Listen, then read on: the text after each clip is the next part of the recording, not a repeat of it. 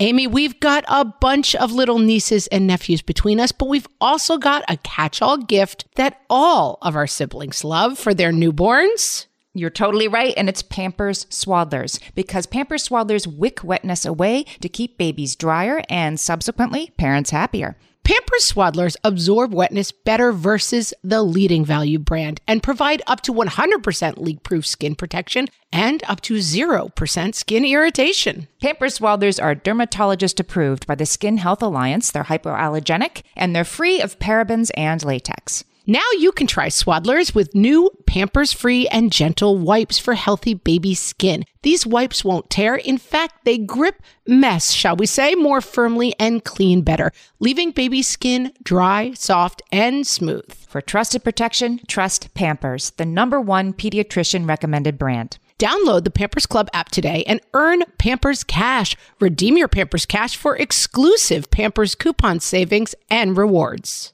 Only redeemable via Pampers Club. Pampers Cash has no cash value. Uncertainty is so hard, Amy. What fresh hell? Laughing in the face of motherhood. I'm not going to turn the porch light on and look at the wolf outside. With Margaret Abels and Amy Wilson. It's not scary anymore. A podcast that solves today's parenting dilemmas so you don't have to. Do as I say, not as I do.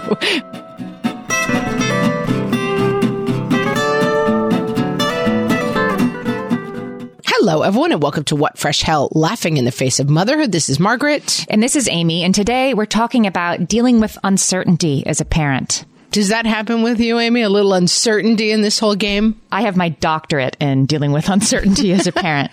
I mean, I was recently having a conversation with a friend about parenting, and kind of a frank, difficult conversation about what's hard about it, and that we don't talk as much about the kind of constant dread that accompanies this parenting job. Yeah, in little ways and sometimes in big ways. This idea came from our Facebook group, which you can find at facebook.com/groups/whatfreshhellcast. We have a listener whose son has developed a disorder, and she posted about it in the group. I'm not going to talk about the details of it because the details are, one, private, and two, don't really matter.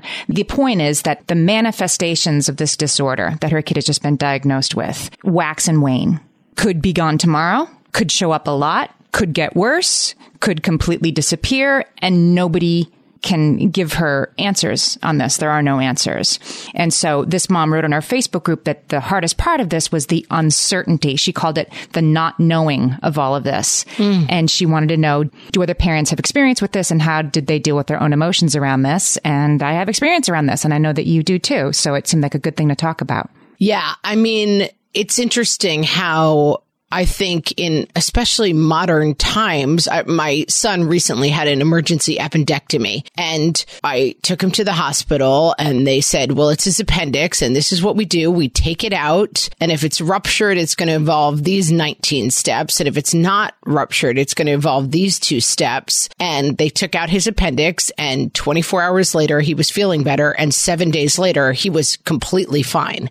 And I think that is often the way that we compute problems that our kids are going to face. Like, someone will tell us what to do, and then they will fix it. Or in some cases, they will tell us how to fix it. I have another kid who's struggling right now with something academically, and it's like, okay, we're going to make this 8-point plan, and that's going to support him until he is back to grade level in this subject. And a lot of problems that you face as parents don't work out that way. They don't go into the fix-it machine and rumble through and then spit out the other end fixed. That's right. It's the appendix, as intense as that must have been. You knew that there were 2 outcomes, and it was going to become clear in the next, say, 8 hours. It was going to be plan A or plan B. And plan A was a lot more complicated than plan B, and you didn't want that. But you would know. You would know which way it was, and it was going to be, there was a plan for which way it went. Yeah. There is a possibility in a non-ruptured appendix surgery that you could develop an infection and have a bad outcome. There's always a possibility of it going wrong.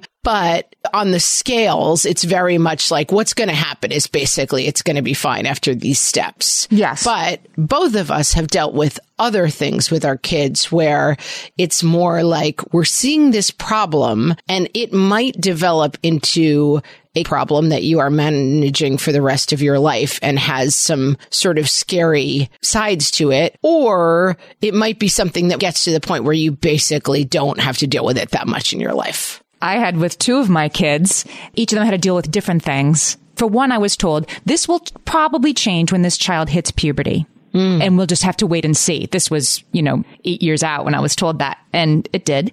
The other one, I was told, this will change during puberty and it will either go away or it will get much worse. And we'll just have to wait and see. Right. And these specific, although non-very specific examples, they're also kind of writ large, even for those of us who are dealing with kids who don't have presenting issues that we're super uncertain about.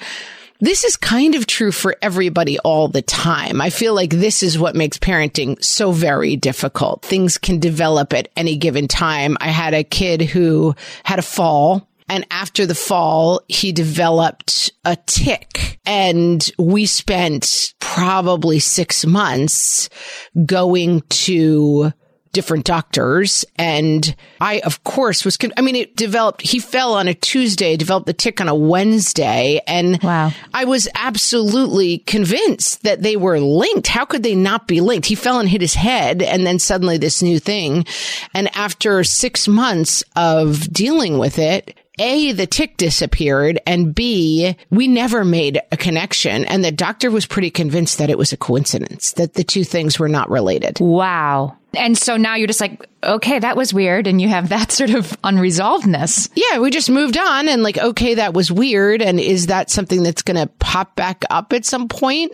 Possibly. Was it just some sort of shock reaction from the fall? Maybe. From all the evidence of doing a pretty deep dive, it did not seem to be something that there was some neurological damage that was causing it. And so, I very much have this idea of the doctors will fix it. Someone will tell me what to do. And that's not true. It's not always true. And so you then have to present some sort of certainty to your kids. You don't want to lie to your kids, right? But you want to seem, really copacetic with it. You want to present to them a reassuring thing when you don't feel reassured yourself, when you're up reading about it after they go to bed, and you don't want them to be in on that concern. And so, what do you do with it and how do you compartmentalize it? And then there's another issue, which is the sort of, you freak people out when you present the uncertainty. Yes. I've talked about it on the show before. My daughter has had some very long-term consequences of having COVID in now March 2020. And all the time I'll have somebody say to me, well, she's feeling better, right? And I'll say, she is feeling better. She's not feeling like she felt in February 2020. And then we're like, well, what do the doctors say? And the doctors say they don't know. And that uncertainty is it freaks people out. And seeing that mirrored back at you it freaks me out sometimes. One could do a very interesting full podcast about that topic. People's need for certainty, and you see it writ large and you see it in small ways. That thing of getting to I don't know is just, I took my kid to the orthodontist yesterday. How long is it going to be? I said, how would I know? I've never been to this doctor. How would I know how long it's going to take to be seen? I said, I believe that, most times you've come to this office, my husband usually takes him. It's pretty quick, right? So we have every way to believe that it's going to be quick, but how would I know? But that is part of the way that kids approach you. You are this kind of omniscient being. Yeah. And I've told the story before that my car broke down once on the 101 freeway. I was in my 30s and I called my dad and I said, well, Dad, I'm broken down. And he said, why are you calling me? Call the police, call AAA. I live in New York. You're in LA. What would I do about this? But I was raised very much as my parents were in charge and they had all the answers. And it's very shocking, that part of your life where you grow up, my husband and I were dealing with a family tragedy. And I just remember I kept saying to him, when are the adults going to come and take care of this for us? Like the idea that we were going to be in charge of dealing with the details of a situation that seemed so far out of my realm. It's impossible. Uncertainty, man, it is so difficult. Yeah, I hadn't really thought about that, but you're right. Kids expect parents to just know the answers to literally everything, right? They just think we know. They think we got it. If we're doing a good job as a parent, if we're creating a secure attachment for our kids, so like, yeah, mom knows what to do. And that's appropriate, I think. I mean, I've given my kids, we've talked about the metaphor before of like, I'm going to hold this for you because it's too heavy for you right now with little kids. And there are times where that is sort of your job, is to hold the uncertainty for them and to say like, it's all going to be fine. I mean, I think that's important to give to your kids. We had another event that happened in our lives that involved one of our kids, a death of someone that they knew, that was an extremely difficult and truly incomprehensible situation. And there were counselors involved at the schools who were trying to help us deal with it. And they said, you have to tell them we don't know why some things happen. And we don't know why this happened, because they want to kind of wrap it up in a bow and say, you know, okay, because the thing is, if this could happen to someone they knew and it was so out of the blue and so incomprehensible, then they suddenly have to live in a world where this could happen to them. And I think that that was very helpful. Like, this will not happen to you. We actually do probably know that. You knew that, right? In that case, you were pretty certain, and maybe the kid was less certain that they're, right? You're safe. This won't happen to you. But the kid's like, I didn't think so. That's hard. Yeah. I mean, my kids are now preteens and they're starting to confront a lot about school shootings. And it's an example of something where I can say the likelihood of this happening is actually quite small. Although it happens way too much. Right. Once is too much. It is still unlikely to happen.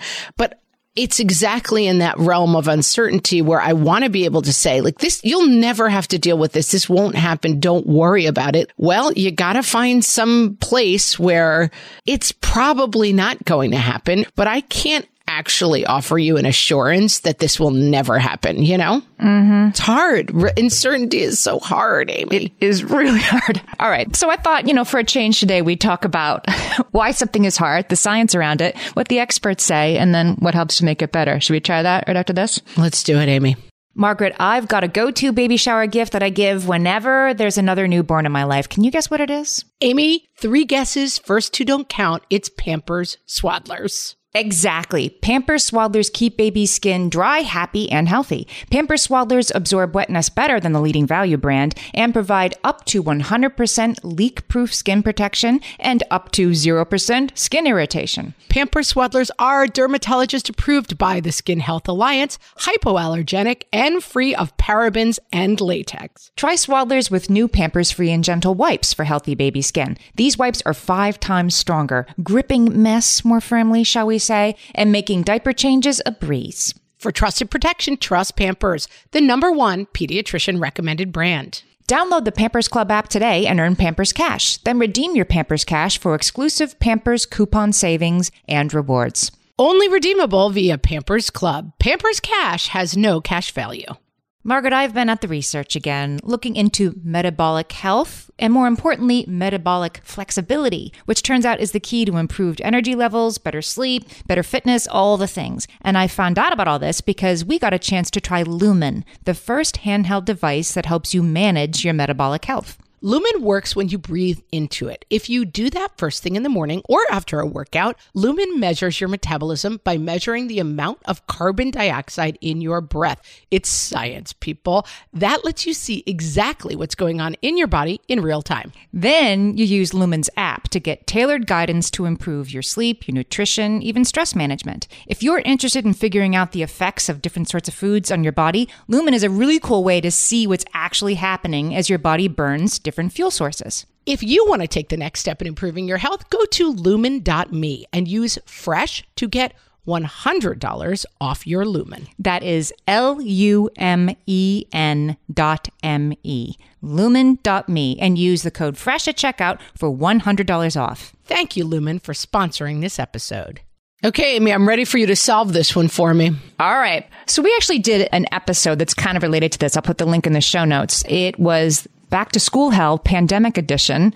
It is a very funny, in a tragic sense, Back to School 2020. You mean this is still happening from a year and a half ago when we really thought we should have been done with it by now. And we talked about the uncertainty. And in that episode, we were talking about the pandemic uncertainty that, hello, we're all back with it again. Like, what if the schools close in January? That was what we were worried about in this episode. Like, the school's going to try to stay open, but what if they can't?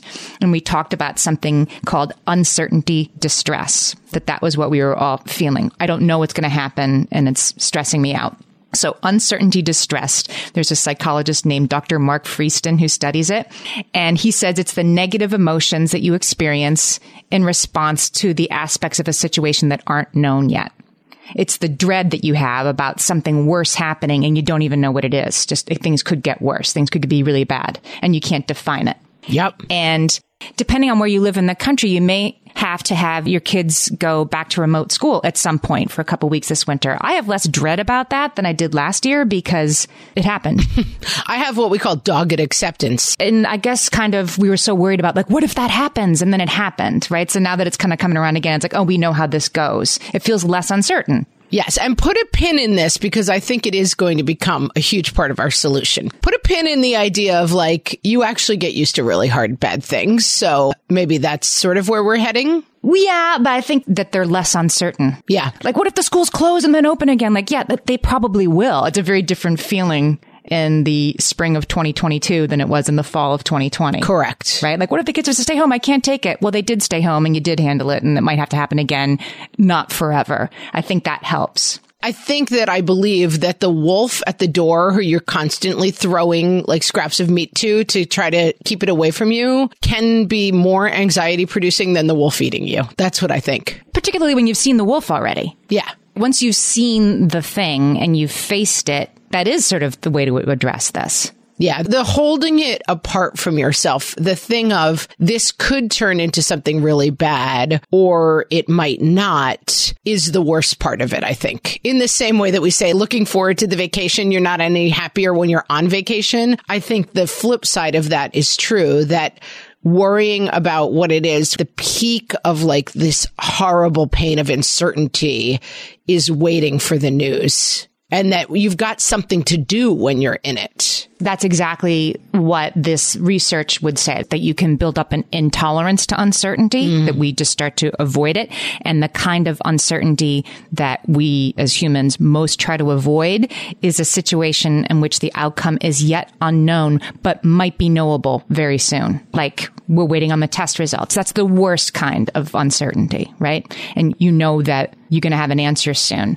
And so we try to avoid those situations because we're human, but the ways we try to avoid them aren't necessarily very productive, I guess. I believe in this. And I will also point to my mom's phrase, which is catastrophizing. She would always say, I think you're catastrophizing. And it means imagining the worst possible outcome, that you live through a series of tragedies because you act as if, okay, this weird bump is going to turn into the beginning of the first day of my cancer journey. And like you go through that all in your head. And then when the weird bump turns out to be a benign cyst that you have to get taken out, it's like you spent 3 weeks basically mentally having cancer versus just waiting to find out what was actually going on. Some people call it borrowing trouble. If you are a person like me who tends to like worry out every possibility, you end up wasting some time. You definitely do. But then there's we fear this might be cancerous and we'll have answers in a week. Or like your kid has been diagnosed with a seizure disorder and she's had 2 seizures and she might have a third. Like that's not catastrophizing. That's reality. That is, shoot, this is here. The wolf is in the room with you now. For sure. And you've got to learn how to deal with it. And I think you're right that we can look for trouble where there isn't any or borrow trouble. But then, what do you do when it's really trouble? When the uncertainty is really uncertain. It isn't like, what if my kid falls off the, merry-go-round, the playground? That's right. Good distinction. Yeah. This really is happening. Right. They fell off the thing and we're going to do an MRI and then we'll know more. That's the worst kind of uncertainty. Just to bring the room down. all the way down. Right. Yeah.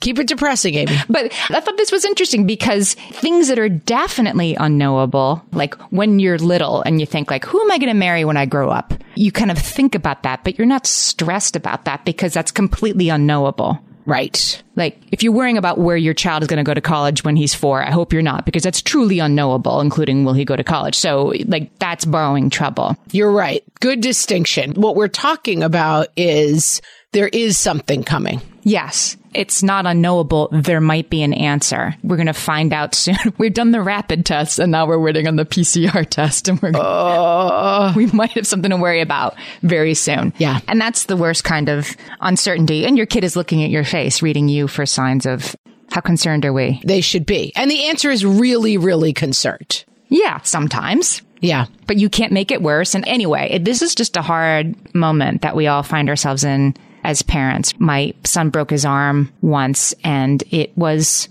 you could tell by the way he was holding it. And it happened in front of a group of people. And I remember him looking at my face for my reaction. And then I remember everybody standing around watching, looking at my face. Like, how bad is it, Mom? As if I'm a you know, who would I be? An osteopath? Who does? Yes, you would be an osteopath. I'm not a bone doctor.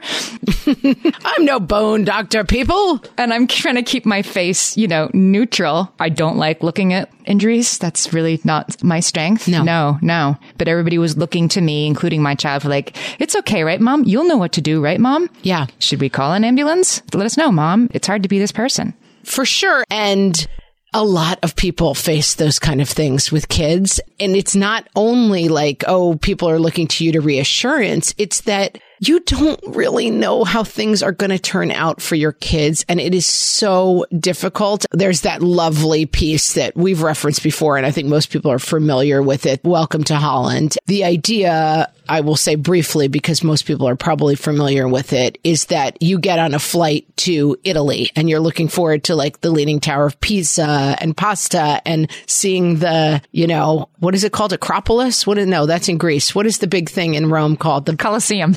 Colosseum, yes. And then the plane lands and you're in Holland and you're like, wait, I'm not supposed to be in Holland. I had tickets to Italy. And that if you spend your whole life regretting Italy, that you'll never enjoy the windmills and the tulips and the things that Holland has to offer. I get very emotional talking about it, but I think that is right. That like part of the journey of this is a journey of acceptance, but especially with these kind of diagnoses of, well, this could go really one way or another and it will evolve over life and maybe puberty will solve it and maybe puberty will make it worse. It can be very hard to find that place of acceptance. Yeah. Like, okay, I guess we'll know at puberty in 8 years and really live with that, make peace with that. Yeah. And not try to bring the answer closer in both of my kids' cases. And everything doesn't always turn out fine. So I don't mean to be Pollyanna about this. In both of my kids' cases, things got a lot better at puberty for weird, different, and maybe related and maybe not reasons that nobody understands. But it's a long time to wait to find that out.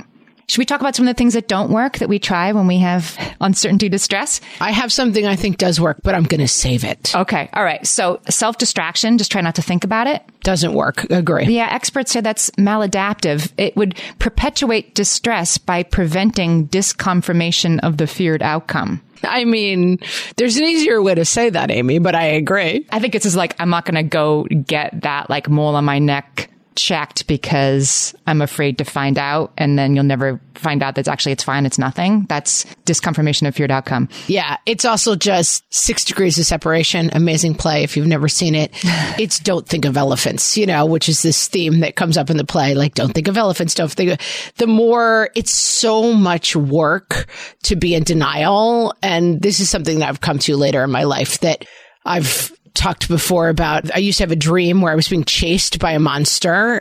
Or chased by something bad or, you know, a killer, whatever it was.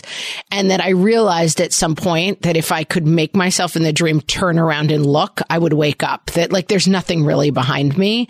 And even if there is something behind you, that is the right metaphor for this whole conversation, which is the hardest part is staring at the wolf. It's so much scarier for a wolf to be outside of your door than to open the door and stare down the wolf and figure out how you're going to kill it. To wonder what it looks like. Yeah. How scary is that wolf? How big is it? Is it as scary as I think? That is the place that so many of us spend too much time is, it's the 7th Alien movie where you're like, I know it's got sharp teeth and it's silver and it's got goo coming off of its sharp teeth. It's not scary anymore.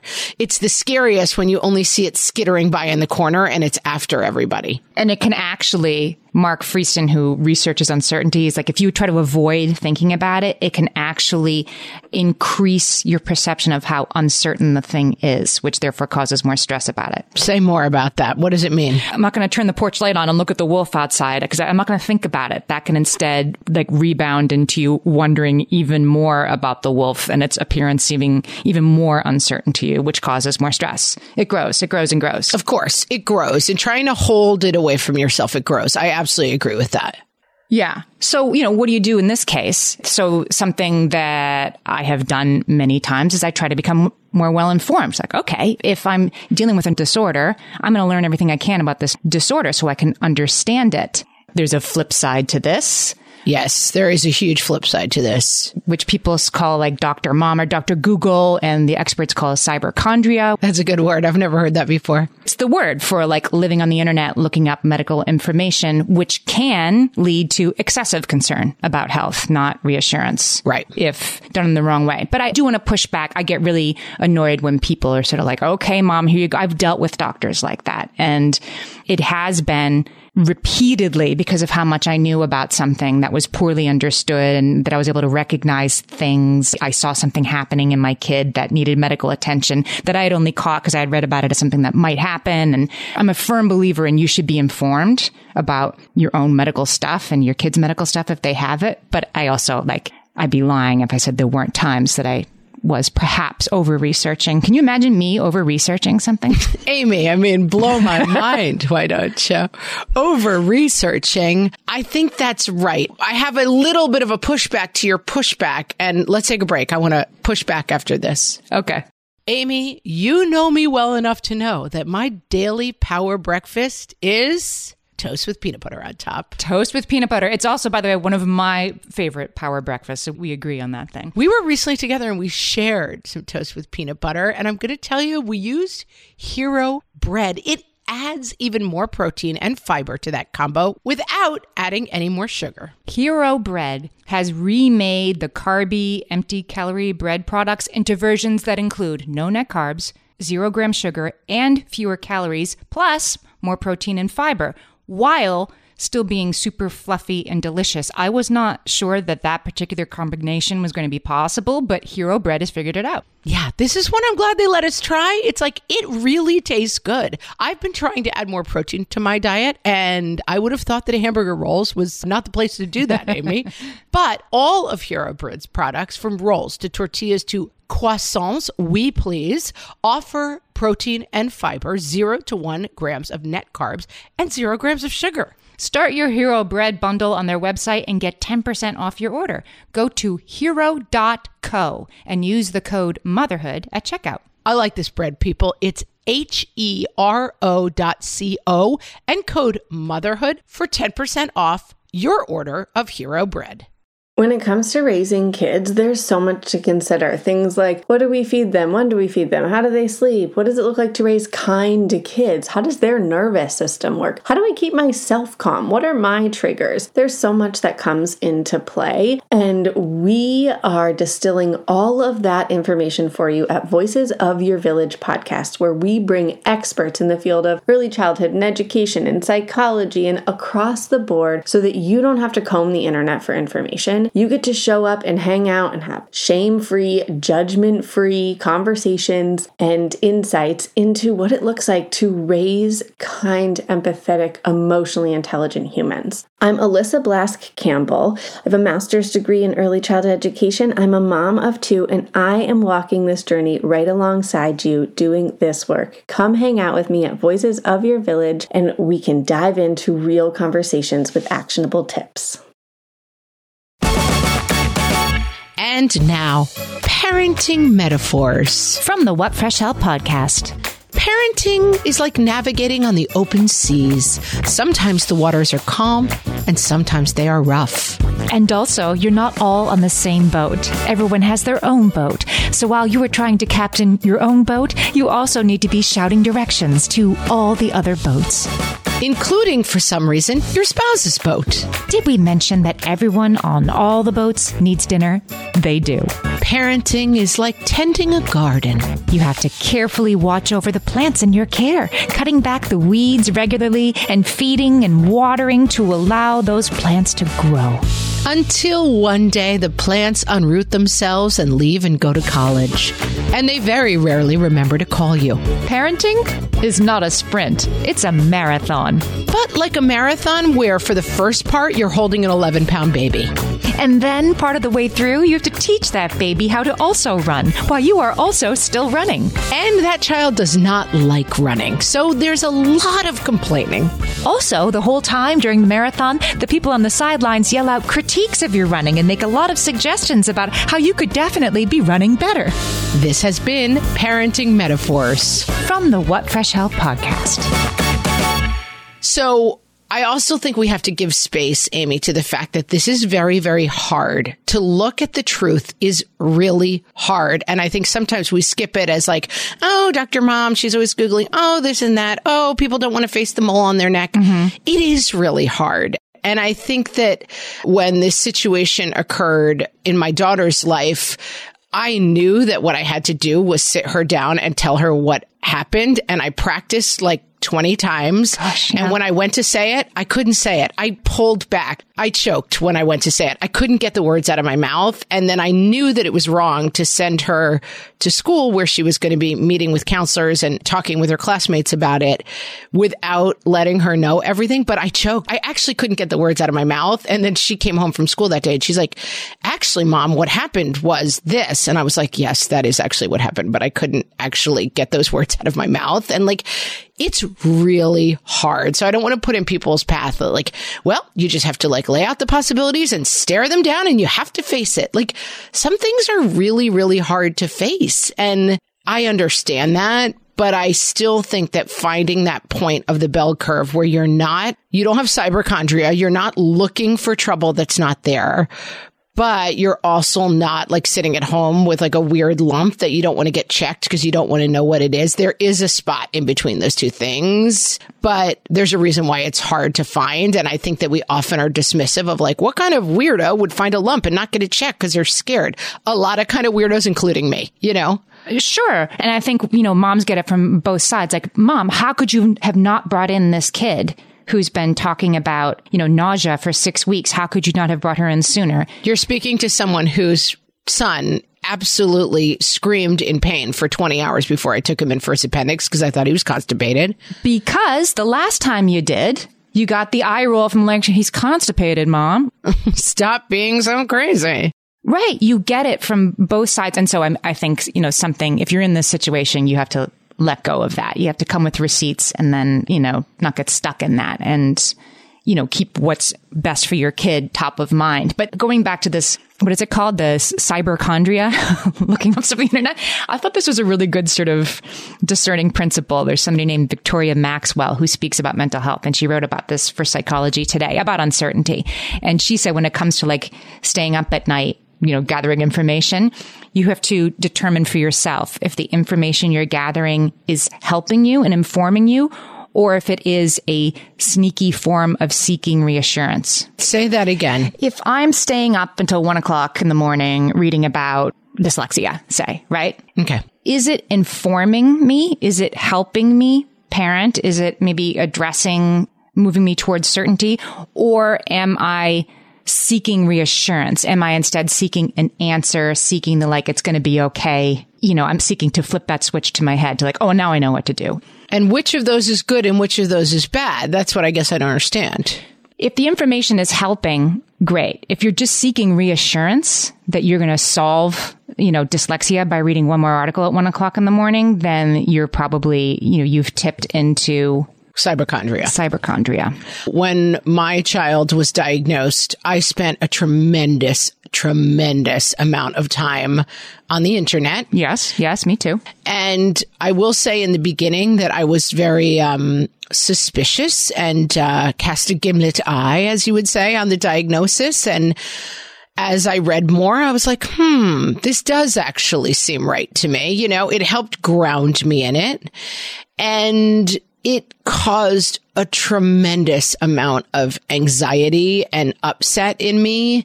And it did become a little bit obsessive that I was finding myself, you know, for 2 or 3 hours a night, Googling and Googling and Googling. But I don't know that I would go back and undo that. I think that it was a phase.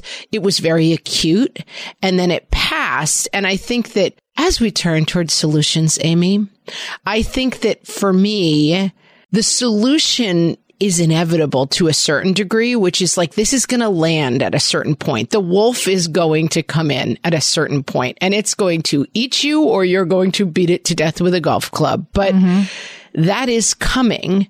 And I think that however you need to process that period leading up to it, for myself, it involved probably 6 months lost to like a blind Googling panic.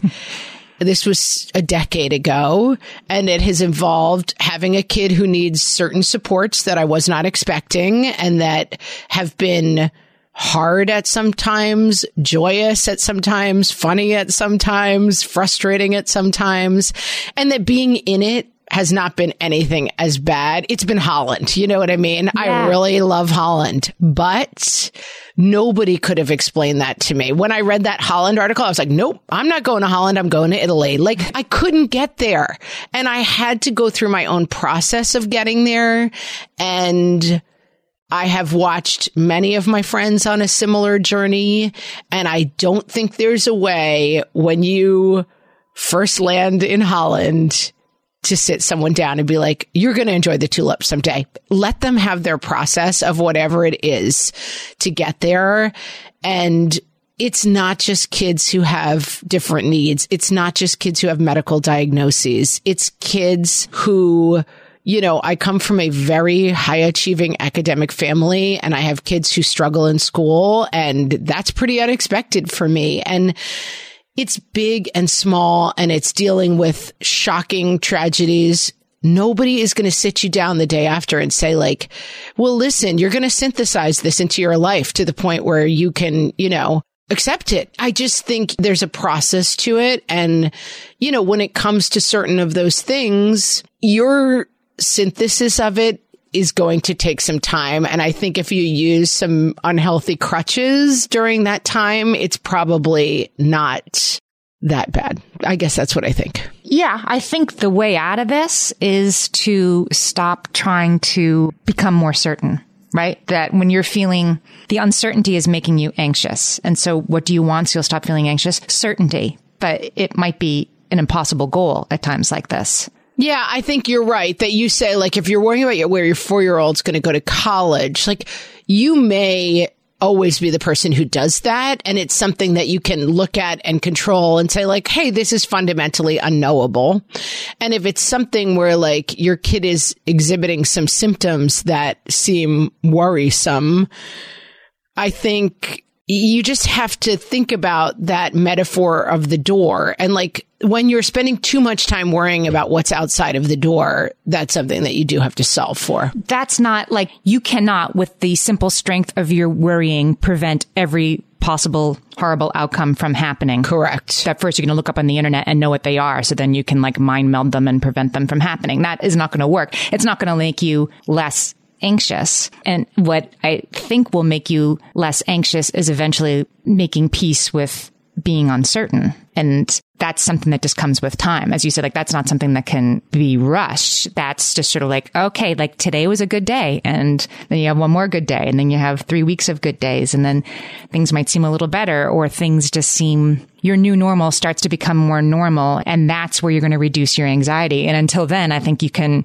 deal with your anxiety, which is completely understandable, but you're not going to deal with your anxiety by chasing certainty. Sometimes it's just not available. Yeah, I have to yes and that because I think that's exactly right. But that there's also some room for the Dr. Mom Googling that says, Yes. like, let me think about these outcomes, and that the peace in this comes from settling into the outcome. We were just talking before we record. I've been working on a project for a really long time that just fell apart, and I'm super disappointed, devastatingly disappointed, but there's some comfort in knowing that it's over at the same time. Certainty. Yeah. The uncertainty coming out of it will be a gift, even if the news is not what you want. Solving and dealing with and finding ways to help a kid who is going to have struggles for their life because of a diagnosis that you are getting is much easier than worrying about how it's going to go.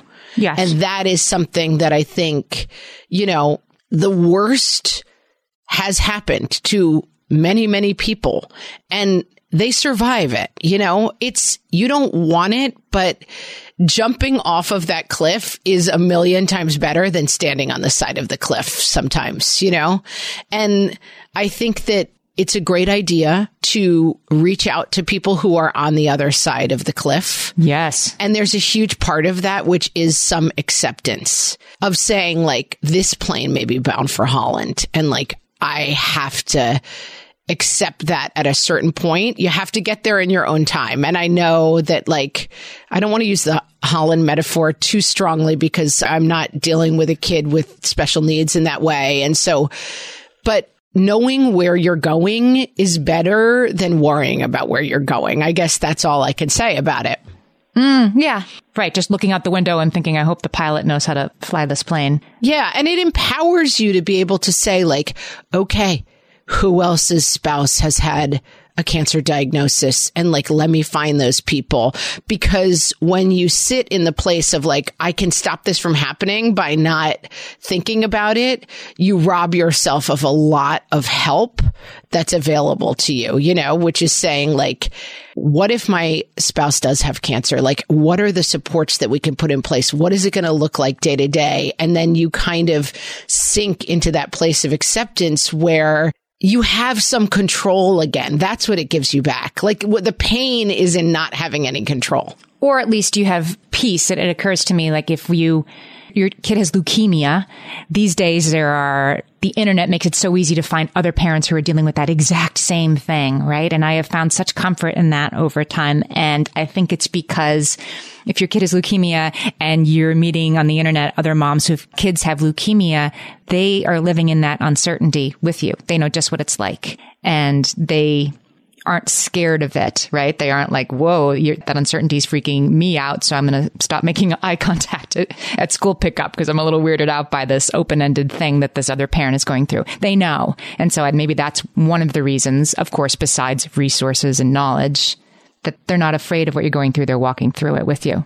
Absolutely. And I think it reminds me of our episode on does having kids make us happy, that what we kind of came to in that episode is, like, happiness isn't really the point. And I think that the farther I've gotten into my parenting, that as a young parent with young kids, I was like, it's all pumpkin patches and, like, how kids make us happy. And as I've entered my own midlife and my children's preteen stage, I just see the world much more. I've quoted Ram Dass before. We're all just walking each other home. Like, our job as parents is not to be happy and to cause happiness for the people around us. Our point as humans and as parents is to walk each other through the things that happen to us. And that's just, like, it's harder. I'm thinking about that, like, thinking about being that parent holding the kid's hand and the kid says, okay, let's go home. And you're not exactly quite sure how to get home. That sometimes it's not so clear where you're walking. You just got to keep walking. Yeah. And just be at people's sides as they face life, and just switch the story from, like, I am the maker of fun and the keeper of the magic to, like, I am this person's partner in this walk, and that not even worrying about where we're walking to, and just finding the comfort in walking together. Listen, I'm horrible at this, but I do find... Do as I say, not as I do. Right. I mean, totally do, because I'm terrible at this. But I mean, my husband and I just celebrate our wedding anniversary, and you look at these markers. We were 14 years married, and it's like, you just would never have imagined the things that we've walked through together. And it's really not about The Bachelor, like, oh, we're taking a hot air balloon while fireworks go off while we kiss. It's about like when your parent died, like I stood with you. That it's just so much more about taking out the worry about what's going to happen and building and having faith that like you're ready for what happens. So much easier said than done, but man, I'm working on it. This was really helpful to me today. This is sort of thread this needle is tricky, but it helped me figure out what works, and I'm going to try it next time. We're going to all keep trying. It's not easy, friends. This suggestion came from our Facebook group, as so many great conversations do. So come join us at facebook.com/groups/whatfreshhellcast. You can find a link on our website, and come join the conversation on our Facebook group where all the What Fresh Hellions are chatting it up. We would love to see you there. It's very nice. Until then, we'll talk to you next week. Thanks for listening.